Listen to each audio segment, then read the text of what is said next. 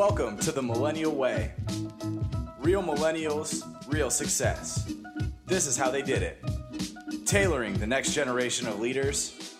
I'm proud to be your host, Chase Coleman. Yo, what is up? Welcome back to another episode of the Millennial Way. I'm your host, Chase Coleman.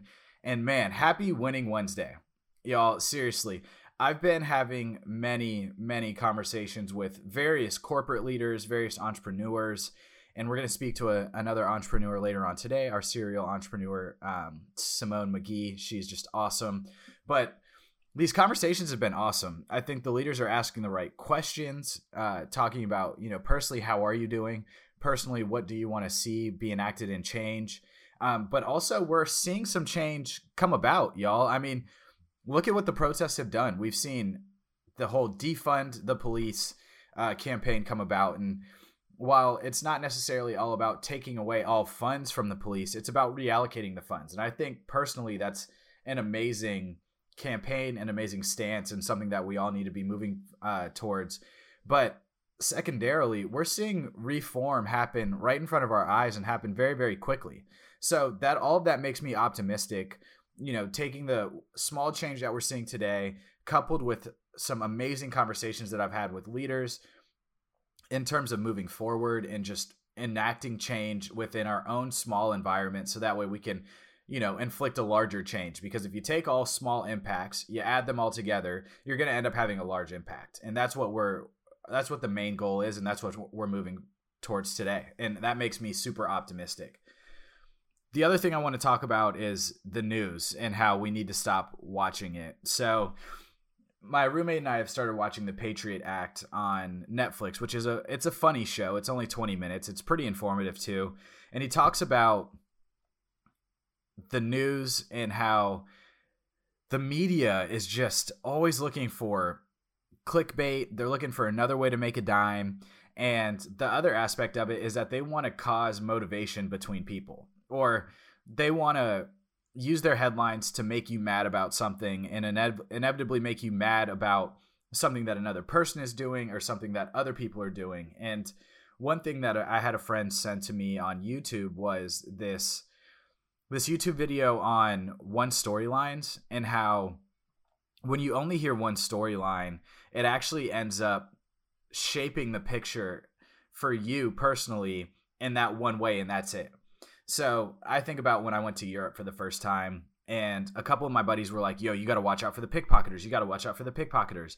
So the entire time when I was in Europe, I had my hands in my pocket, or I was constantly looking over my shoulder because I was nervous about pickpocketers. That was my one story for Europe. So if I had never been told about the pickpocketers, I never would have worried about people pickpocketing me. And frankly, no one ever got close enough to me to where they could have pickpocketed me, or if somebody bumped me, I probably would have pushed them or something of that sort. But if you think about it, I had an implicit bias going into Europe where I automatically assumed every single person was a pickpocketer and was going to pickpocket me. And that was the single story that I knew about Europe. Not the history behind it, not how amazing the people were going to be that I met, not how cordial and genuine everybody was, but the worst part about it, pickpocketers. And I warn you guys about listening to one storylines, and that kind of leads me into my next quick topic in Chaz, which is the Capitol Hill Autonomous Zone that I'm sure many of you have heard about. And it's been quite frustrating over the past, week or two, hearing from people and how they're telling me how crazy it is, and I have amazing friends, amazing family who have been calling just out of curiosity to understand and seek to understand what Chaz is. But the most frustrating for me has been a couple of people have been reaching out and saying, oh, well, you got to stay safe because it looks like it's getting crazy out there. And you guys are under, an autonomy and all these different things. And I'm like, or an anarchy. And I'm like, what? An anarchy? And I'm looking at pictures that are being blasted from on the internet by different news outlets. And I'm like, these are photoshopped. These are all fake. The Capitol Hill Autonomous Zone is actually a standing protest that is supported by the mayor and the governor of Washington and the mayor of Seattle. Basically what happened was it's in the same exact place that every single protest, not every single protest, but a lot of the protests were happening in Seattle. A lot of the protesters said, you know what, we're going to take a stance. We're going to stand here and we're just going to essentially camp here. And we're just going to continue protesting until we start seeing some change. It just so happened to be outside of a police precinct, the downtown Seattle police precinct. And I don't think that was by chance. I think it was set up that way on purpose, which honestly makes a lot of sense. And the mayor and the governor said, all right, police, you guys got to leave where you're at because they are protesting. They're going to continue protesting and they have a right to their First Amendment. So it's not a place where people are taking over in anarchy and there's a bunch of terrorists and a bunch of people are kind of taking advantage of businesses all around there. The businesses are open and the businesses are supporting the Capitol Hill Autonomous Zone. It's actually been rebranded to CHOP, which is now the Capitol Hill Original Protest, which is exactly what it is. But the media has glorified this to be one way or the other, where it's a hippie love fest or an anarchy. And what I would tell you is that you guys, we all, not just you guys, but myself included, need to start seeking to understand rather than just seeking to put blame or like we already know all the ins and outs of the story. The truth of the matter is that we don't. We need to just sit back. We need to understand all the facts that are going on. And frankly, I mean, I've read many different news publications to try to see what I could get the facts from. I also talk to people inside that city and other things of that sort. And I would encourage you guys to do the same. Don't be afraid of the Capitol Hill Original Protest or Capitol Hill Autonomous Zone. It's not as crazy. It's not as, under fire as the news makes it seem. But, that all kind of leads me into switching gears and getting into our interview. Today we have Simone Magee, y'all, who has talked to us multiple times before. We've had her on the podcast in just a couple seasons before, and she is our serial entrepreneur. I mean, I absolutely love this girl. I adore Simone. She takes care of me when I go to Chicago. She is absolutely, just intelligent beyond measures. And this girl has broken through all barriers to become the entrepreneur that she wants to be. She's currently in an Accelerator program, which she will speak to us about just shortly. But you know what, guys? That's enough of me ranting. Stop watching the dang news, seek for facts, and let's hear what Simone has to say about her journey through this Accelerator program.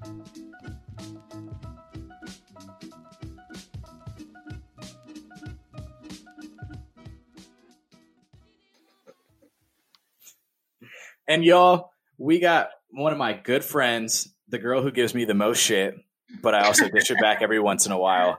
I am so happy to welcome back Simone Magee she was just on season 3. So Simone, welcome back. Thank you so much for joining us again today.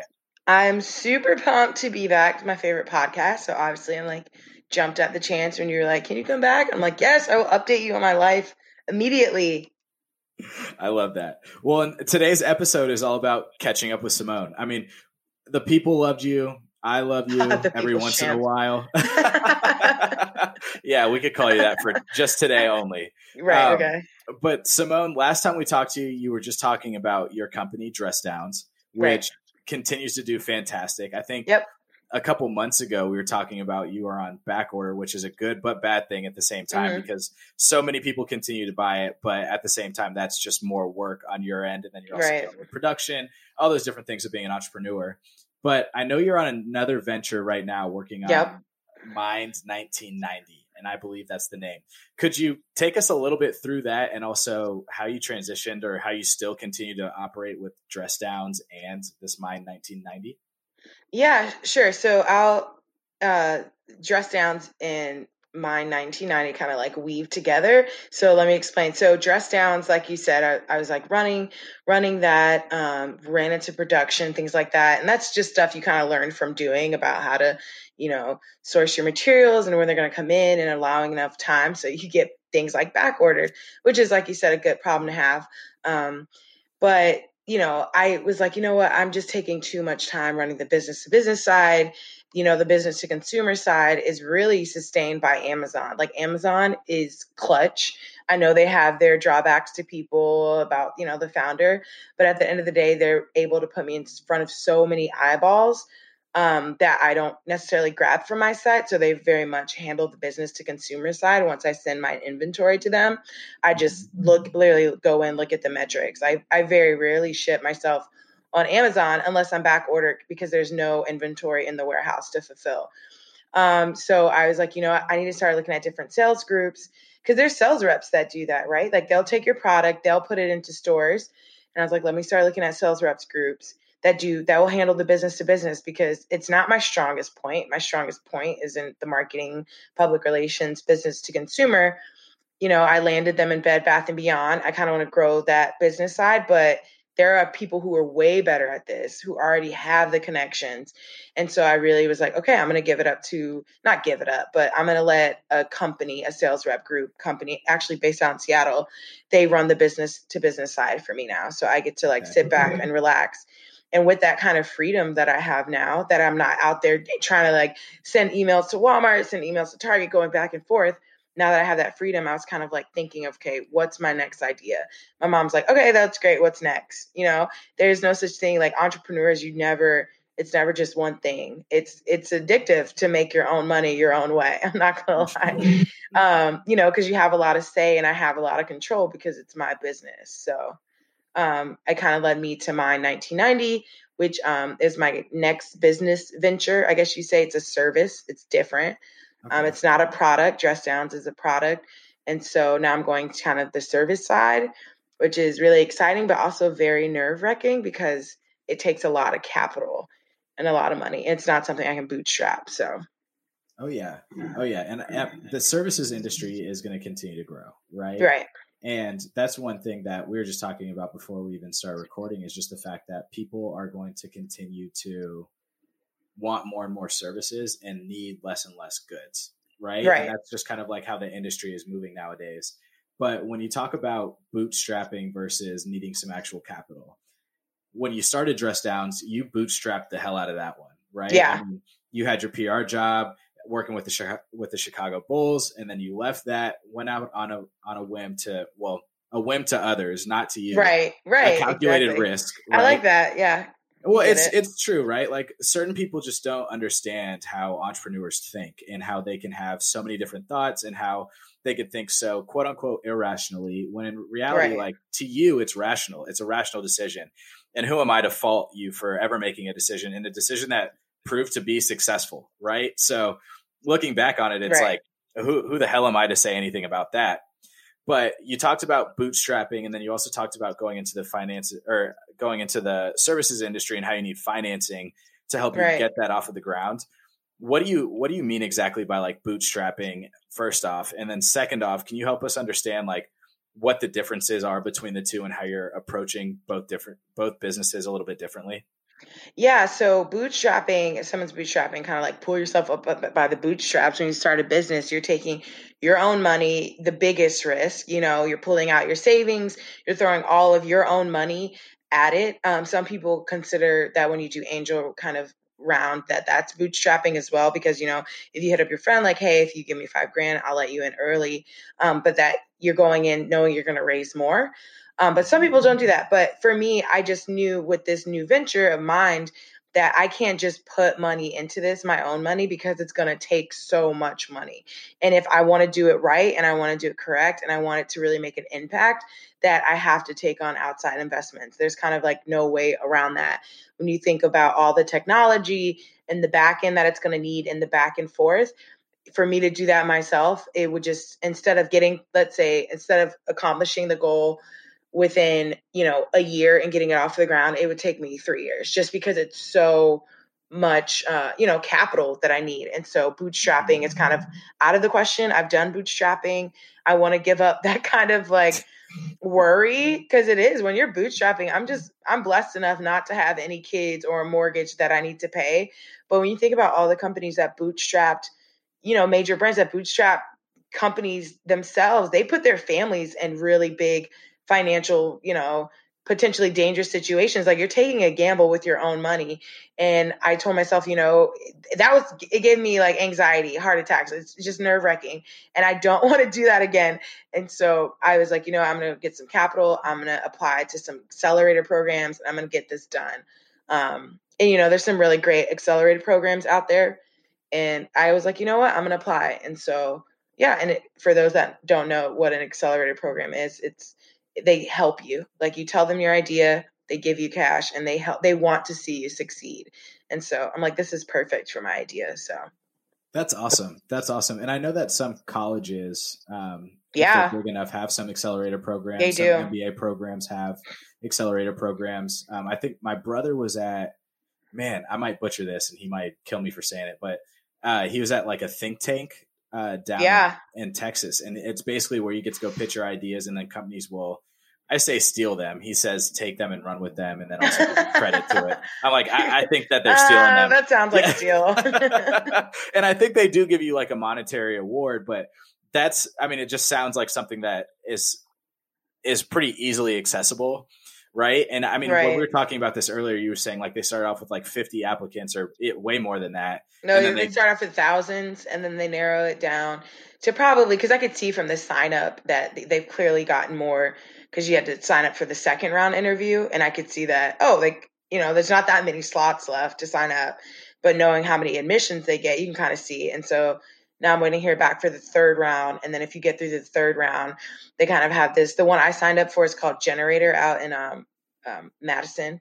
Yep. And they do a kind of white glove approach because they only select 5 companies. They help you boost it by giving you $100,000 and then they handle every aspect of your business and they take about 7%.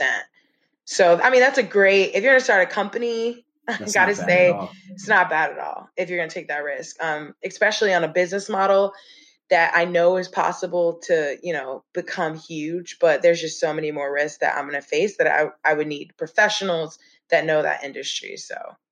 Yeah, no doubt. And it's like, not only are you going to get the capital, and I think this is almost exactly what you just said, but you're getting the capital from them to help get the business off the ground and running, but you're also having their expertise within the industry and within businesses in general, right? Like you can't fault somebody who's older than us and has just a lot of general business experience to have more experience than us. That's why you go to them for advice. That's why you go to these accelerator programs, because not only do I need your money, but I also need your help. Wisdom. With running this too, I need your wisdom. Exactly. And I need your guidance, right? And I might not need your help making every single decision because at the end of the day, this is still my business. And, you own 7%, I own 93%. So a lot of my say still is what we're going to be doing. Yeah. But at the same time, I'm going to need your guidance and direction to help us understand where we're going and also what roadblocks we could see ahead, because we're going to have to break through those eventually in order to become and see that success that we want to see. And I think that's one thing also that I just said this is kind of, I'm bringing this all full circle, is them allowing you to see these roadblocks ahead that you don't necessarily see all the time. Right. And I'm sure you saw this multiple times, if not in the year, weekly with dress downs, is that you run into all these roadblocks that you're like, holy shit, I was just blindsided. I had no idea that was going to happen. Right. And these advisors, for example, like I watch a lot of Shark Tank. I'm sure you could see me sitting down literally watching Shark Tank in the middle of the night. Like I was up this past weekend at 2 a.m., woke up and was like wired. You know how when you wake up in the middle of the night and you're just like, oh, holy crap, I am wide awake. I'm going to watch Shark Tank. I was like, you know what? There are new episodes of Shark Tank. I'm going to tune into that. And side little funny note, when I first started at Starbucks, the people who founded, Bantam Bagels. Bantam Bagels. So they were at my office like 3 weeks after I started. And I was telling people on my team, they were like, tell us something unique about you, blah, blah. And I was like, oh, I'm a big Shark Tank fan, right? Like I didn't really have much unique to say. At least I didn't think I did. And anyways, they were in our office with Lori Grenier. And I was so excited that I faked that I had to go to the bathroom. So like somebody on my team came over and they're like, Chase, the owners of Bantam Bagels, they're like walking towards our bathroom. Like you should walk over there in like 2 minutes. And I was like, okay, cool. So like a couple minutes goes by, I go over there and I start walking by and I'm like, oh my God, you guys are the owners of Bantam Bagels. So I acted total fanboy. And then I was like, would you guys mind if I get like a selfie with you? And they're like, yeah, for sure. So I take a selfie. I'm pumped, right? Like at this time, I'm actually going to pee my pants. So I do have to go to the bathroom. And they're like, hey, do you want to meet Lori? Like Lori's over here in this hallway, so cool. Like by herself. But listen to this. You know what my dumbass said? No, I'm good. Thank you guys so much. I was so excited that I met them that I literally was like, I'm the about actual to shark like, on the show. And yeah, right. The person who gave them the money, who was there to be their advisor, their lead, the person who helped them grow their business from And just you're a like, small no, little I'm shop in good. New York Thank to you. getting a deal with dang Starbucks. I was like, no, I'm not worried about meeting her. I just want to meet you guys. I like your bagels. That's funny. Good Lord. Yeah, you missed the mark on that one. You're telling me. But yeah, that like to have someone, Shark Tank is great because it's honestly the reason you're paying a premium is because their advice, their leadership of that like time that they've spent over decades of knowledge that you can't get unless you do it. And those roadblocks are just gone. Like a lot of the accelerator programs, like the one I applied for is 12 weeks in the summer. I have to stop what I'm doing. I have to move for 12 weeks because they want me to focus on them. They're like, we're going to give you the capital. So what else do you need to be focused on? Because that's how much they believe in it, which is huge. And, schools and programs have that. And I encourage people. I wish, my school did not necessarily, we went to the same school, Stetson, but they didn't blend. I wouldn't say that the School of Business and Arts, Communications, I did not have classes in there until like my third year of college. And, it just, the schools don't overlap, and there could be huge opportunities for, someone who has an idea from the music school to be pitching to the business school. But, you never really see that kind of integration. And so the fact that more schools are doing like these accelerator programs and are having these competitions of like ideas, I'm just like so envious because, I thought about going back to school. I'm like, let me try to get into Wharton or like Harvard, because then they'll just fund my ideas because they believe in you. Like, that's amazing. But yeah, I'm not going back to school. Listen, no. First off, I get that. I totally get that. But I do think it's cool, right? Like, you look at schools like Wharton, you look at like Harvard Business School, and you look at some of the other Ivy League schools, some other just big colleges just in general, and they are funding these accelerator programs and also funding like entrepreneurship majors. And I think it's sweet. I am envious of it, to be honest with you. I think, I love Stetson, absolutely love Stetson to death, but they gave all of their time and money into the finance program. Absolutely. And Stetson turns and churns some great Wall Street guys. I mean, you look at the alumni, in New York, and they all live on Wall Street or work on Wall Street, and they're all doing fantastic, which is great. But that also goes to show, like, whatever it is that you invest in yourself is inevitably what you're going to get out of it. Yeah. And not saying that we made a wrong choice going to Stetson in any way, shape, or form, but people who are going to college, looking at their MBA program, looking outside of, just school in general, it's like there are things out there that can help set you up for success. For example, this accelerator program, if there was a college student who was graduating who had a great idea and set up a, relatively good business model and was able to go through this accelerator program or a accelerator program of its sort, get through all the final rounds, he ends up winning, he or she ends up winning. Next thing you know, they're doing the same exact thing, but they're starting off their career starting a business. You know what I mean? Yeah. Like their first 11, 12 weeks that they're living, wherever it is that this group is HQ'd, and they are focused on running and setting up this business. And I think it's sweet. And that's where my next question for you, Simone, is like, what is it like going through this accelerator program, right? Like you've been removed from college a couple of years. You just went, you bootstrapped the business. You literally were in the weeds of it. You had to do, what I like to call like your up top work, the high level work. You're doing the strategy for it, figuring out how to distribute. And low. Yeah, you were literally the top and the bottom of the totem pole, like the totem pole, right? So how has your mindset kind of changed into getting ready for this accelerator program? And then also, how would you say, like, your preparation and just getting ready for it? Like, could you just give us an overall understanding of it? Yeah, so I applied to a few accelerator programs. So far, I mean, they're really helpful, but each one, a lot of them, they're taking really big alumni and they're making decisions and they want to be a part of it. And so it's really tedious because I don't know if you've ever made a pitch deck, but depending where you are, like mine is pre-revenue. And so that if you're pre-revenue, you have to say what your other strengths are. Like, who's your team made up? They look heavily at, okay, what's the team consist of? What's your plan once you get this money? And so you have to really be so intentional with what you share with them. So the first 2 rounds, each round I'm sharing more and more about kind of the company. And then the last one, they kind of, I showed them the spending breakdown. I got really good advice. They're like, I don't know if you should have that, what about this? Have you considered that? And so they definitely want to, like, they want to see you succeed, because the more you succeed, the more they make money, obviously. But a lot of them who are looking at them are, you know, entrepreneurs or have been in that life. And so they're giving back advice. They're telling, you know, things like that. So, which is very helpful, even if they don't select me. And I go to a different accelerator program. But yeah, it's really, the forms are so tedious. Like they, you know, it's just stuff. I'm like, okay, when is this going to air? Just in case. But this won't air until like May or June. Oh, perfect. Okay, so I can say this because I'll already either have gotten it or didn't. I gotta run to the bathroom real quickly. My bladder's about to blow. Perfect. Also, I meant to tell you, I didn't quit the Bulls. I was like, oh, you're gonna have I was at an innovations firm before I like did dress downs. All right, I'll go to the bathroom. Go to the bathroom. 1 second. Panicking to the nth degree, hoarding toilet. The mixed messaging coming out of the White House right now is not only irresponsible, but it's downright dangerous. You have Jeff Union going on TV saying, "Oh, it's okay, don't socialize. It's okay, hug people. It's fine." You have the President of the United States that can't even handle not shaking hands during a press conference. Lead by example. And I'm asking on profiles of courage at the White House right now, and I think that don't be excited. And right now, I really see panicking to the nth degree, hoarding toilet, impersonating each other.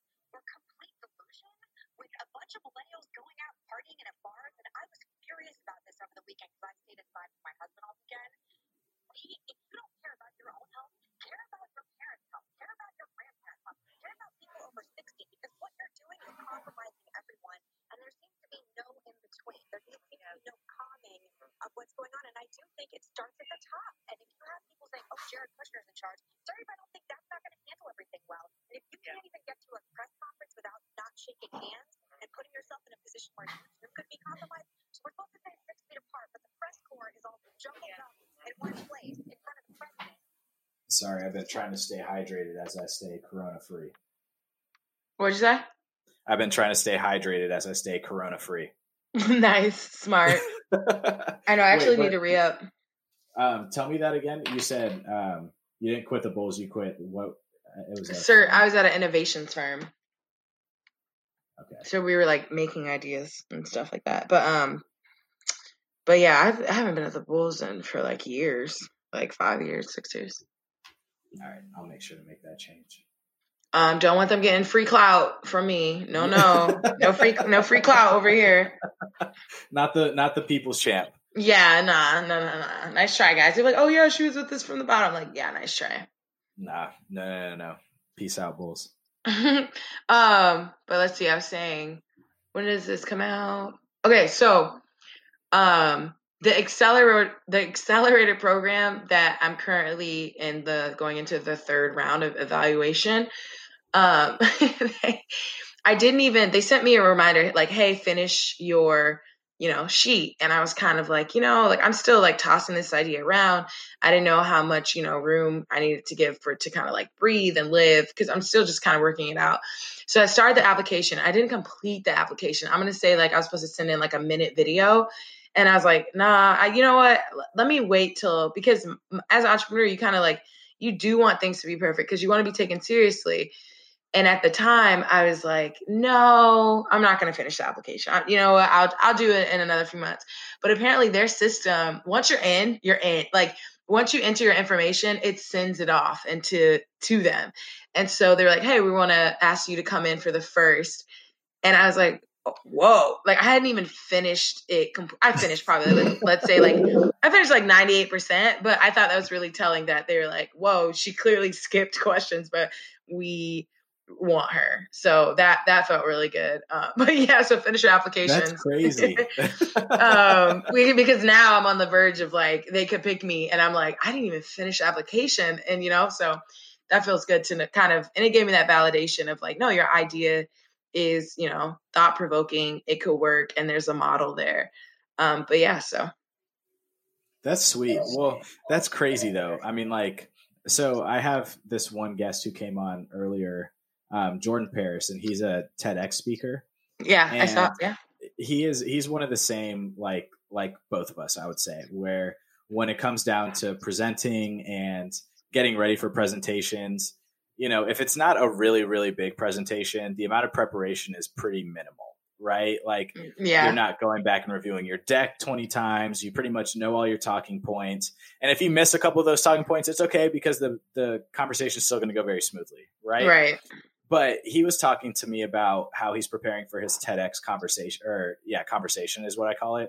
And just in the fact that like he had to go through this application process and how rigid it was and how it actually changed up his presentation, like completely almost, and how it kind of flipped it on its head and made him think so differently about it. And it was because of these rigid application, process checkpoints that he had to go through, like submitting an outline and submitting all these different things, leads me to ask you, like, would you say that having to go through such a rigid process where, once you're in and you got to finish the application just then and you end up skipping maybe a couple questions or two because you're like, wow, this shit's taking forever. Has that changed your approach at all when going to these accelerator programs? Or would you say like you're still kind of keeping the same thought process throughout it all and the application has just become a little bit more tedious than it actually has become a little bit more helpful? They're asking important questions, right? Like, you mentioned he had those TED questions. Those are like, they're important questions that need to be answered. And I had to answer them eventually. And it's better that they are asked at the start. You know what I mean? Because then I already have the answer for them. So I'd rather have the questions asked me at the beginning of, but rather than the end, because if you ask me for the end, and then I'm stumbling or I don't have the answers, that's going to make me look, not as great. But if they're asking me like, okay, what are our margins? What are being your costs for goods? Do you see this fluctuating? What models are you following? I'm like, boom, boom, boom, boom, boom. And so I was glad that they, it was tedious. I finished like 98%. But now each round I go, I'm really like refining and like answering these questions, so much so that the last round, when it came to the Q&A, we had like about a 30-minute slot. I could only speak for about 7 minutes, and then the rest was for questions. He's like, you did so well. You've answered every question that I was going to ask you. So he was like, that's great. And that's a positive, like to finish a presentation and necessarily like they understand the idea. That's great. And so, which gave me he's like, that was perfect. That was really good. So fingers crossed. But yeah, I think it was better. It was tedious, but I think it was better for me in the long run, even though it didn't feel like it. I'm like, I don't want to crunch numbers. Math's not my strong point, but they really wanted to see a thoughtful business plan. And in the long run, I could use this like 20, 60, so many companies, you can go on hundreds before you ever get a deal in terms of like venture capitalists. So, what's the big deal if I crunch numbers now? Because I'm going to have to do it eventually. Someone's going to ask to see the numbers. There's no way around it. And so for me, I was like, yeah, let's just get it over with. So I love that. Yeah.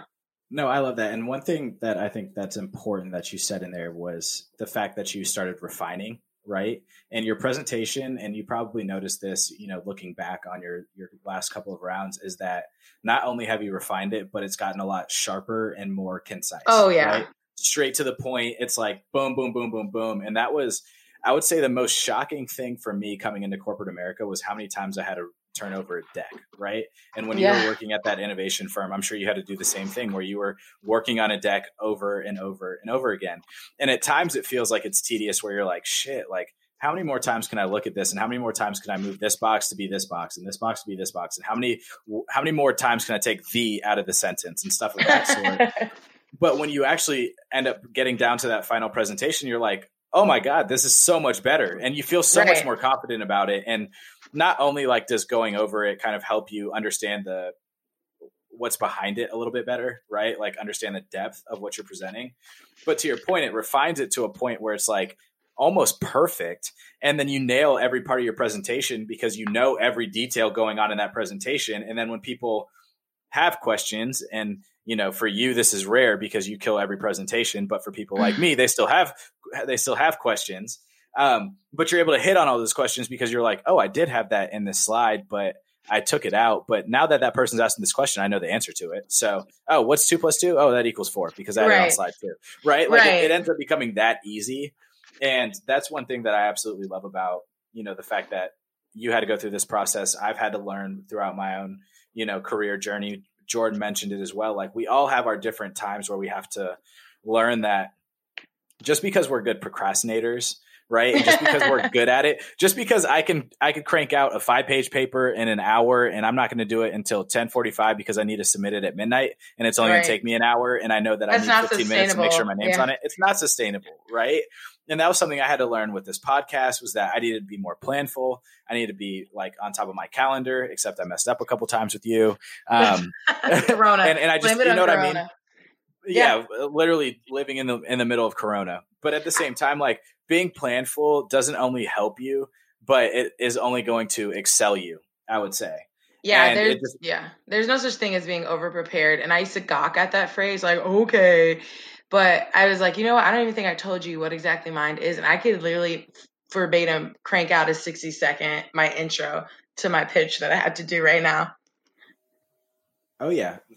I believe it. I mean, that's the one thing that, like, you know, I have two sayings right now that I'm about to say. And one's from Howard Behar, who was the founding president of Starbucks. And he said that luck is where opportunity and preparation meet, right? Where it's like, okay, so I've been preparing my entire life for this one opportunity. It may never come about, but I'm ready for it at that one chance that it comes about. And then next thing you know, that opportunity comes about and you're like, shit, how lucky am I? Right. But reality, it's like you were prepared for that opportunity and you were ready, so you killed it.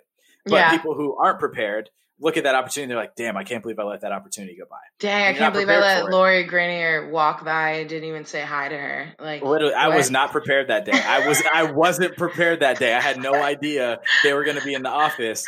Had I known, I would have had a selfie stick. I would have had my phone on camera all day and I would have been stalking those people. But my other saying goes, and it goes back to the preparedness, is that, 5 P's, 6 P's, whatever you want to call it, but prior planning prevents poor performance. Or as my football coaches used to say, prior planning prevents piss poor performance. And that's just, again, goes back to the same saying as like, luck is opportunity and preparation, or where luck and opportunity meet. Where preparation and opportunity meet. Jesus, Chase. But like, if you don't plan and if you don't prepare for things, then you're never going to be as good as you want. No, and never. It just brings like utter disappointment at the end of the day. And I have like so many examples, and I'm sure you do too, where it's like you didn't prepare for something because you were overly confident in it. And like, I'll say for like a job, for example, I did prepare. And I was like, I'm going to go into this interview and I'm going to kill it because I'm Chase Coleman. I know what I'm doing and I got this. And then next thing you know, the most humbling thing is finding out that you either don't move on to the next interview rounds or that you didn't get the job. And you're like, right. Well, actually, I can't blame them because I didn't prepare for this. Yeah. And the fault ultimately goes back on you. And the last thing you want is to have that, like, that regret inside yourself where you're like, damn, if I just would have prepared for this a little bit more, then it would have worked better. But anyways, preparation is key. Super key. It is. I agree. It'll only help you at the end of the day. Like you said, like it's never going to hurt you. And this, when you're talking to venture capitalists, they are going to ask you so many questions and they want answers. And if you're not prepared, no one is cutting you a check. I can just like tell you, like, your idea is only going to get you so far until they're like, okay, we want to hear hardcore numbers, or we want to hear what you think, or they literally are like, okay, what is your plan? And you cannot, in this kind of like industry, I guess you say, of entrepreneurship, not ever have a plan, because it can only get you so far. If you don't have a plan, no one's going to believe in your idea till its fullest potential, I should say. Everyone has to have a plan. And if you don't have a plan, you need to find someone that, is just a good BSer and can help you. That's about it. It's true, right? Like we talked about Shark Tank a little bit earlier. And I think the one thing that a lot of people don't realize about Shark Tank is people who quote unquote, like make deals on the show, they don't always come to fruition, right? Like there's actual like conversations behind the show that also happen between Mark Cuban and, Lori Grenier and Barbara Corcoran and Robert Hodge, all those guys that happen with the entrepreneurs that they make deals with. And then it's like, and I don't know exactly what goes on. I've never been in one of those conversations, but these are just rumors. But from what I've heard is that they actually get down to like, well, what are the nitty gritty numbers? What's your 3 or 5 year, 10-year plan? How are you going to grow this? And how are you going to help me make my money back? Right. If I'm going to only be owning 7% of your business, Simone, or if I'm only going to be owning 10% of a business, I need to make tenfold of the business needs to make tenfold of what it's making today in order for me to get my return on what I'm giving you today. Right. Yeah. So how are you going to let me get there? Because this is a long-term investment. This isn't something that I'm looking at that I know I'm going to get my return tomorrow. Would it be awesome if this went viral and I got my return tomorrow? Absolutely. Is that my expectation? Absolutely not. Right. Yeah. They want to build a sustainable business model that not only pays them out within the next however long, 5, 10, 15, 20 years, but they wanted to pay them out for the rest of their lives. Right. Like these guys look at it as a part of their portfolio and they're like, this is my stock investment, right? People like you and I who sit in our salary ranges, I would say, we look at stocks or in 401ks and things of that sort as a investment in our long term, right? Like for retirement. Right. But these types of people who have this type of money, this is their life. They're like, all I do is I invest in businesses and I make sure that they grow. Right. And I just want to help you succeed. Right. You'll never, I will say that like there's so much risk when you take on outside capital that you do not have when you own a company by yourself, because they are expecting you to perform, like you said. And so, but at the same time, they do want to see you succeed because like I said, the more you succeed, the more money you make. And so definitely by not bootstrapping, I'm giving up so many comforts of decisions that I would always make by myself. I'm kind of giving that up for the money, but the way in which I'll be able to grow with these people who are, like you just said, they're like well connected. Like this is their bread and butter. You know, they know what kind of roadblocks I'll hit. Like that, to me, that is such an exponential gain of what I'm giving up. Sure, I can't, work from home in pajamas on some days anymore. Like I want to, but like in the ultimate goal, like if you're running like, a multi-million-dollar company, who really cares? Like, cool. You have to put on pants now and go into an office. Big whoop. Welcome. There's just something you have to do, but it's still your company. That's the thing too. If you own the majority, I mean, there are so many companies that I don't think I'll ever get to that point. I'm saying this now, fingers crossed, where it becomes, a battle between me and, investors. There are so many horror stories. I also have people give up, big portions of their company and, get pushed out later on. The guy who created JetBlue, perfect example.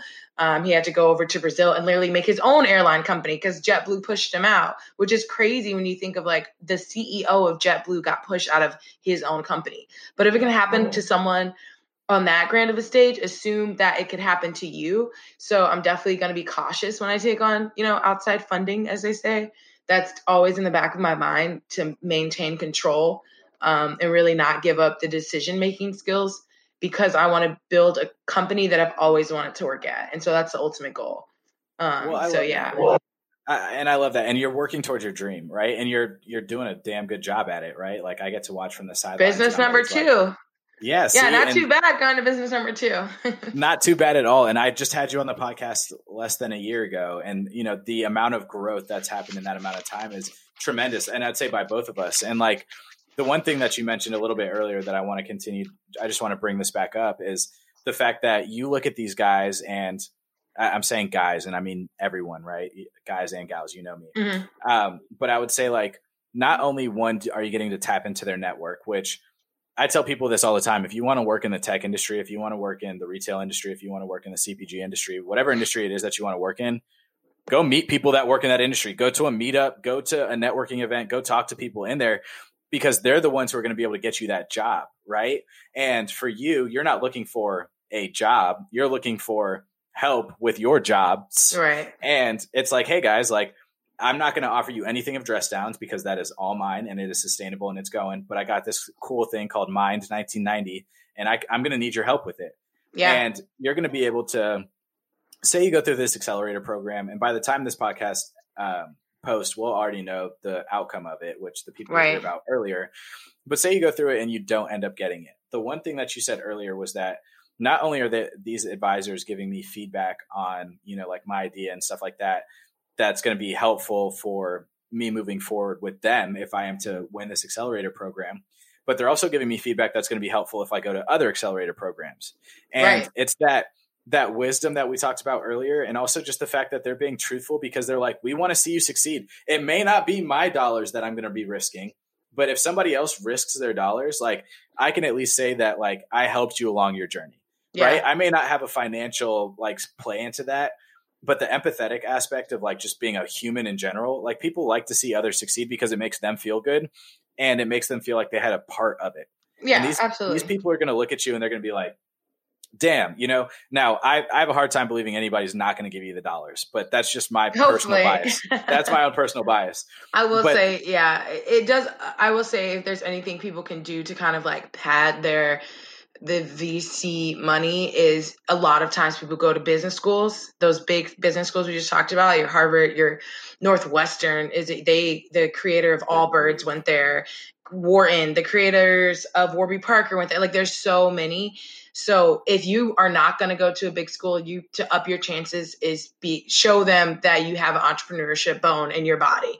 Be like, oh, I had a business before, because they're definitely gonna take more of a risk and be like, all right, she gets it. So yeah. And I would say, like, to your point, Simone, it's like just showing that you've been scrappy and also been able to figure it out, right? Like I think the one thing that we don't do ourselves justice for is that we don't give ourselves enough credit. And that was the one thing that like my mom, crazy enough, taught me going through like the job interview process. Was when I was preparing for like internships and stuff like that. Like I was going through it by myself. I was practicing with friends and I thought I had it down. And then when I was talking to my mom, I'll never forget like sitting in her room, laying down on the floor. And she was like, okay, but tell me more, Chase. Like, tell me why you thought like this. Tell me why you did this. Tell me why you got through there. Like, I have to get to know you more. Like, that's cool that you were able to accomplish this, and this. You check off all the check boxes, but like, I don't know you. Like, you're just giving me a quick summary of who you are and what you're doing, right? Your mom was dropping like truth bombs. Oh, truth bombs. But if I cannot thank that woman enough for helping me out, because now I know I don't even need to call her when I prepare for interviews. Yeah, because she gave me everything. She gave me everything. And I still do call her when I'm about to get ready for an interview, because I'm like, hey, I need a little bit of help because I think I got this down, but I'm not really sure. And she gives me real solid feedback. I mean, she hires people all the time, right? But like, to that point, it's getting to know your why and getting to know like and understanding yourself. And I would say that just like the fact that you've been able to, where's I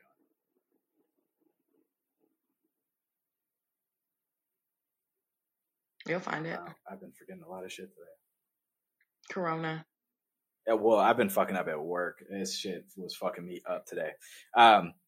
But it's just the fact that you've been able to really, truly show that like you understand your journey. And then also like when you're speaking to these people, you've shown that you've been able to go through entrepreneurship at its finest, right? Like my first business, Dress Downs, I bootstrapped it up and I had to learn how to quickly pivot.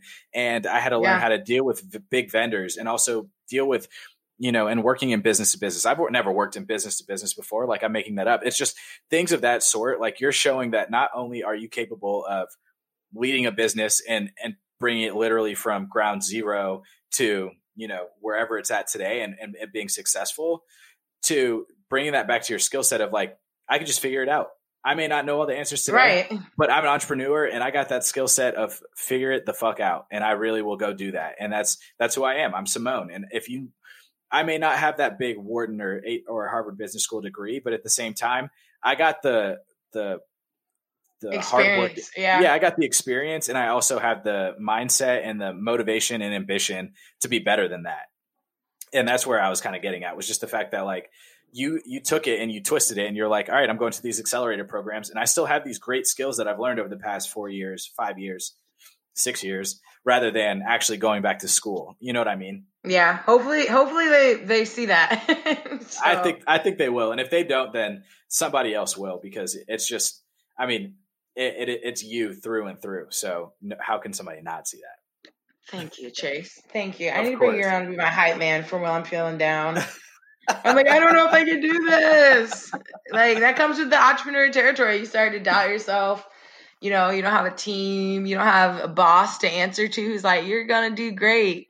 You really have to pat yourself on the back and kind of like take each day at a time, because you don't have people to rely on, which is a blessing and a curse. So absolutely. And I would say that's where like having a good friend group comes into play too. Oh, absolutely. Right? Like, strong family, strong friend group. I would just say having a small circle. I have a couple buddies who I celebrate small wins with, right? Like things for the millennial way. I have a good presentation, just things of that sort. My roommate's awesome for it. Thomas, I've known him since I was 3 years old. Like I come home and I'm like, I need dude, to do something. that. Yeah, that's like, awesome. It's just one of those things where like I've always been a big advocate for like support your friends, because I've been when I first moved to Seattle, shoot, I was talking to nobody. Like, and it wasn't because like, you know, we were all busy trying to figure it out. I just moved on to my professional life. My other friends were trying to figure out what they wanted to do work wise, if they wanted to go back to school. Like there's all these different things going on. So they didn't have the time. Plus I was 3 hours behind everybody. So I was feeling pretty lonely. And it came to like my attention, and it just dawned on me that I was like, I need to be supporting my friends just as they support myself, because just because I'm the only one who's, you know, or the only one who seems like they're out here doing big things, like doesn't mean that other people aren't in their own lives. And everyone has these big events that go on in their own lives. So, you know me, I've been a big fan of like celebrating you when big things happen. I'm a big fan. I know, which is so nice. Friends. And I love celebrating you. So, which is why I was so happy to do this podcast again. I'm like, well, I appreciate it. Yes, I need a friend in every sector. It helps. Right now, Corona, I need a doctor friend. I don't have one, I realize. We need to get you one ASAP. I know. I'm like, I know lawyers and people that work at Deloitte, and I'm like going through my head. And one of my best friends, she's becoming a doctor, but she's a doctor of education. I'm like, no, I need a medical doctor friend, and I have no one. Got my podcaster friend now, so there's diversify that circle. I was talking to my buddies this morning, and we were like, one of my buddies just got his residency for med school, so he's getting white coated. And we were like, yeah, super excited for him. And we were like, dang, we literally got one friend group in every industry, like whether it's tech, whether it's cryptocurrency, whether it's banking, whether it's retail, like we got them everywhere. Now medical. So I'm with you, like expand that network. Definitely. But I got one last question for you, Simone, before I let you go. And I think you know how this goes. If you had 2 to 3 tips for me or any random stranger that you ever met and felt willing enough to talk to, about just anything, whether it be career, life, social, you know, coronavirus, non-coronavirus, what tips would you have for the people today? Oh, my 2 tips. I think staying on topic and focus for me. My mind is just like Accelerator program and raising capital. Never give up the majority, obviously, to me is such a great tip. That people, you know, it's probably great to feel like you can have an influx of cash. And hopefully one day I get to that point where someone's offering you an obscene amount of money to take a majority, but never give up the majority. And always read the contract, because I'm thinking of Megan the Stallion now, and she was like wanted to renegotiate it and talks broke down. But yeah, definitely never give up the majority and always read the contracts, to me are very important in terms of like entrepreneurship. So I love that. Sorry, I have to respond to this real quickly. Perfect. No, but I love that, because it's like one thing that my dad being an entrepreneur, like growing up, that was the one thing that he always taught me. Like, and I would say that I was lucky because my dad is an entrepreneur. You know, you're what I mean? So like, lucky. I have a lot of friends who have gone out on entrepreneurial ventures, who are doing it all on their own. Their dad's a corporate man, their mom's a corporate woman, or, you know, stay-at-home mom, stay-at-home dad, something of that sort, but they're not an entrepreneur. They don't own anything own a business of their own. And, you know, they come to me for advice at times, and I come to them for advice. Like my buddy, Zach, he's an amazing, like podcaster, YouTuber. He doesn't like talking about it, so I'm not going to mention like any of his channels, but he is my best friend since growing up. And I go to him all the time for digital marketing, because I'm like, yo, like my SEO sucks. I need your help. My social sucks. I need your help. And he's like, bro, you're a marketer. And I'm like, I can tell people a brand strategy, but how they execute it, I don't know. Right. Like I'm a strategist. I'm not an executor. And it's just the truth. And, I go to him for that. But at times, like, you know, Zach doesn't really come to me for much, but some of my other buddies who are going out on entrepreneurial ventures, they're like, yo, like, how should I think through this? Or do you have a lawyer that I could talk to for this? Or do you know somebody who I could talk to about this or this or this? And I'm lucky enough to have the network, because my dad has an accountant and a lawyer and all these other people, because he had to, being an entrepreneur. And the one thing that he always told me, we'd be in long car rides coming back from who knows where in Alabama or Tennessee or Florida or wherever.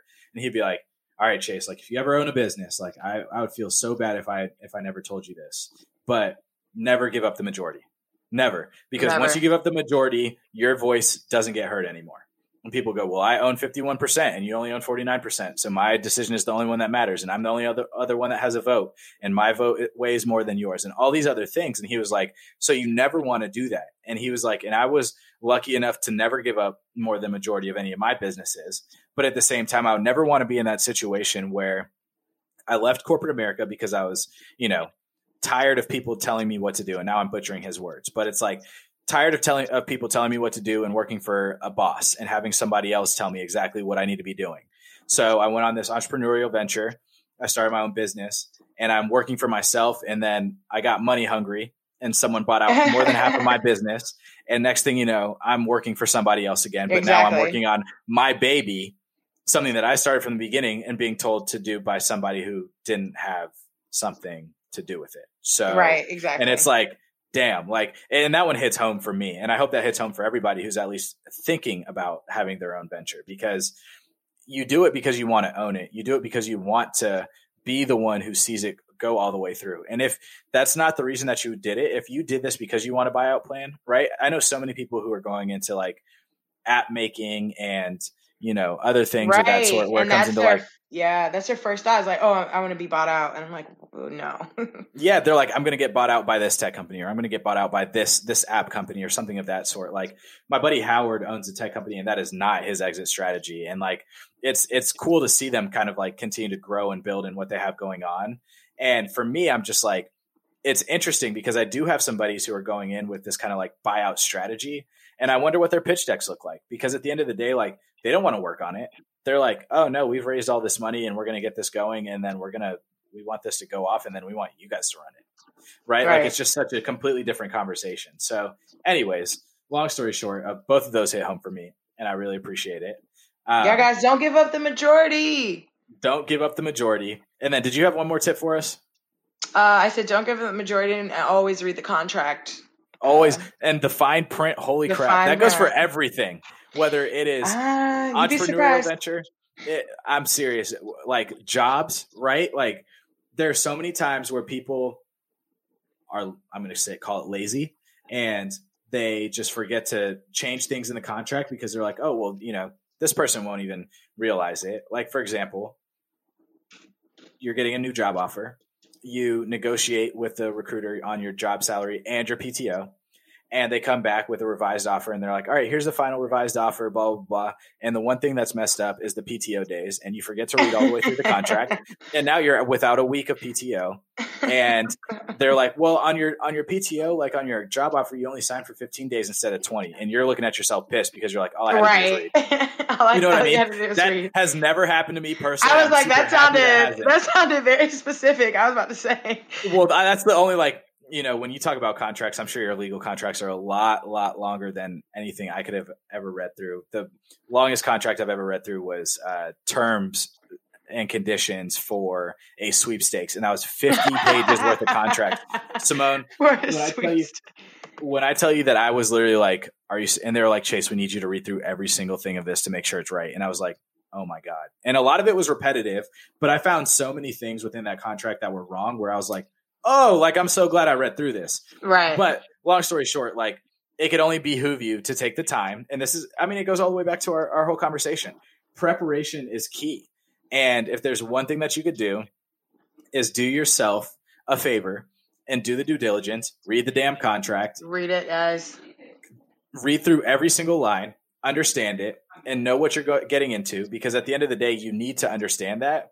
And it's only going to help you be prepared. So that way, when you go into your job, you know how many days of PTO you have, you know what your salary is, you know exactly what type of job deal you're getting into, right? Or job deal, what type of deal you're getting into if it comes to owning a business and you're dealing with, investors or angel investors or anything of that sort. So anyways, like I said earlier, Simone, thank you so much. This was a lot of fun, and we're gonna have another. Thanks for having me. Our serial entrepreneur, Simone. I know. In 2 more years, I'll be like, I sold the company for $500 million, and you'll be like, what? You said not to. I'm starting relief funds in Africa because I moved out here. But yeah, thanks for having me. I'll text you later. Thanks for tuning in. If you like the show, make sure to leave us a review. Go ahead and check us out on Twitter and Instagram at _millennialway, and check out our website at itsmillennialtalk.com, where there's new blog posts and updates. We will see you next Winning Wednesday. Go grab those dubs. This is The Millennial Way, tailoring the next generation of leaders.